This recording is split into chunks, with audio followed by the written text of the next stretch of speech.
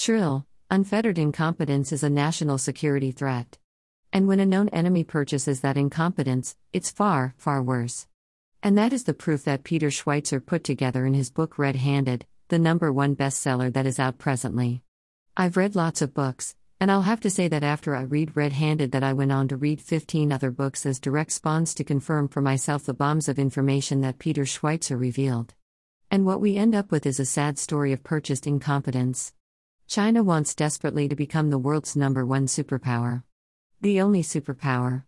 China has spent so much money buying up our political and entertainment icons to the point where it's just ridiculous. In the book, there is a story about Tim Cook from Apple sucking up to President Xi Jinping when the Chinese dictator visited the Microsoft headquarters in Seattle, Washington, while on a diplomacy tour in the United States to see Obama. I don't think that I can ever own an Apple again because of what I learned. My next phone will have to be something else. After shaking Xi's hand, Cook said, "Did you feel the room shake?" Referring to the remarkable presence of Xi, clearly sucking up. Tim reflects the rest of the desecrators that have taken money or done business with China in that way, especially in the tech industries. They have been seduced into disparaging America and investing that desecration into China with money created by the American capitalist system as the ultimate Trojan horse, and it is sickening. A team of investigators extensively researched Peter's book, and it all holds up.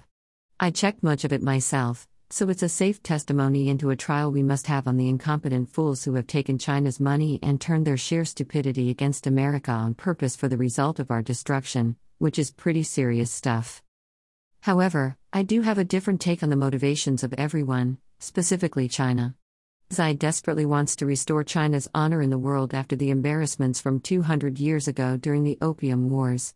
Xi plans to have by 2050 the complete destruction of the West and be the global leader in everything, including the currency standard and government example, which he has dangled in front of the party of Davos to lure in trillions of dollars in investments.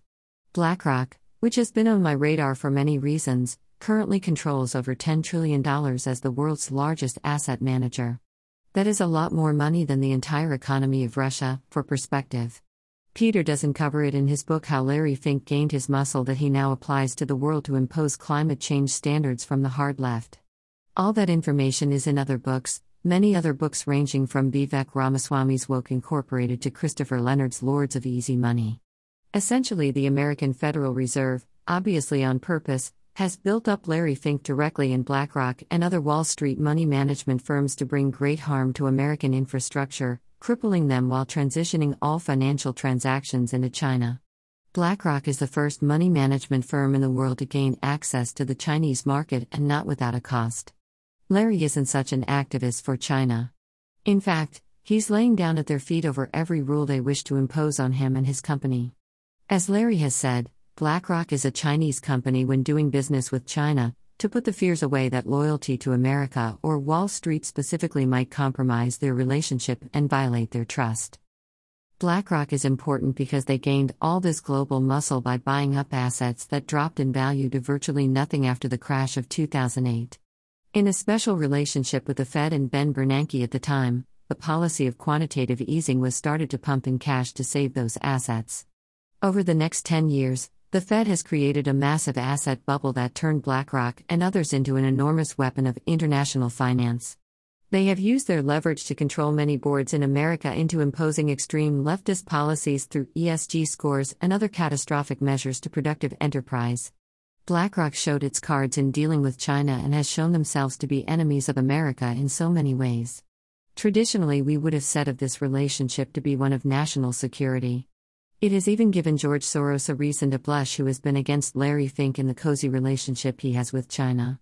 If it not Fink from BlackRock, or LeBron James, Mitch McConnell, Bill Gates, Mark Zuckerberg, who actually asked Xi to name his baby, and countless other traitors to America for the price of some looted money, what we have learned about the relationship China has and desires with the United States is essentially that of a step-parent marrying into all our families while pushing the dads out to the curb through a divorce.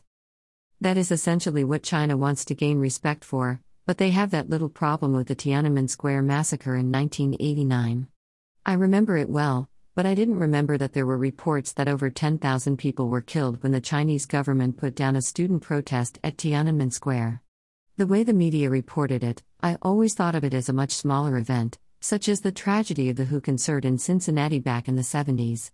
As reported in Red Handed, the number was much, much higher, leaving many in America who wanted desperately to do business in China because of the massive amount of people they have there, willingly ignoring the cost of the massacre. That was certainly the position of the Kissinger and the Bush family. What happened at Tiananmen Square certainly messed up all the bridge building Nixon had started with China. And Xi knows that the only way to put that event behind them is to tear down the rest of the world and show how bad their cultures are too. That is the origin of many of the woke cultures we are dealing with in America presently. It's a declaration by China that the West has its own problems, as if pointing out negatives could erase their embarrassment at Tiananmen Square. And knowing that has revealed a vulnerability that I had forgotten about. It's what China most wants to forget, so we should never let them do so as a policy going forward. It is the reason that they have spent so much money buying up most of our politicians in some way or another so that they can purchase incompetence and our eventual destruction, what they call decapitating leadership. The more I learned, the less powerful I realized that China actually was. Their power comes from our own people, like Larry Fink, and ultimately the Fed, in creating the money that China is using to buy off so many politicians and entertainment figures.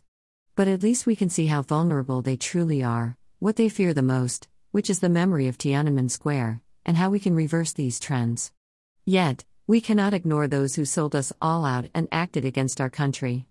For them, we can only call it treason, and they took the money without ever thinking that there would be an eventual cost, which is a problem they'll have to resolve with themselves as we drain the swamp and leave them all without a place to hide, and exposed for the world to see. Rich Hoffman. Click to buy The Gunfighter's Guide to Business.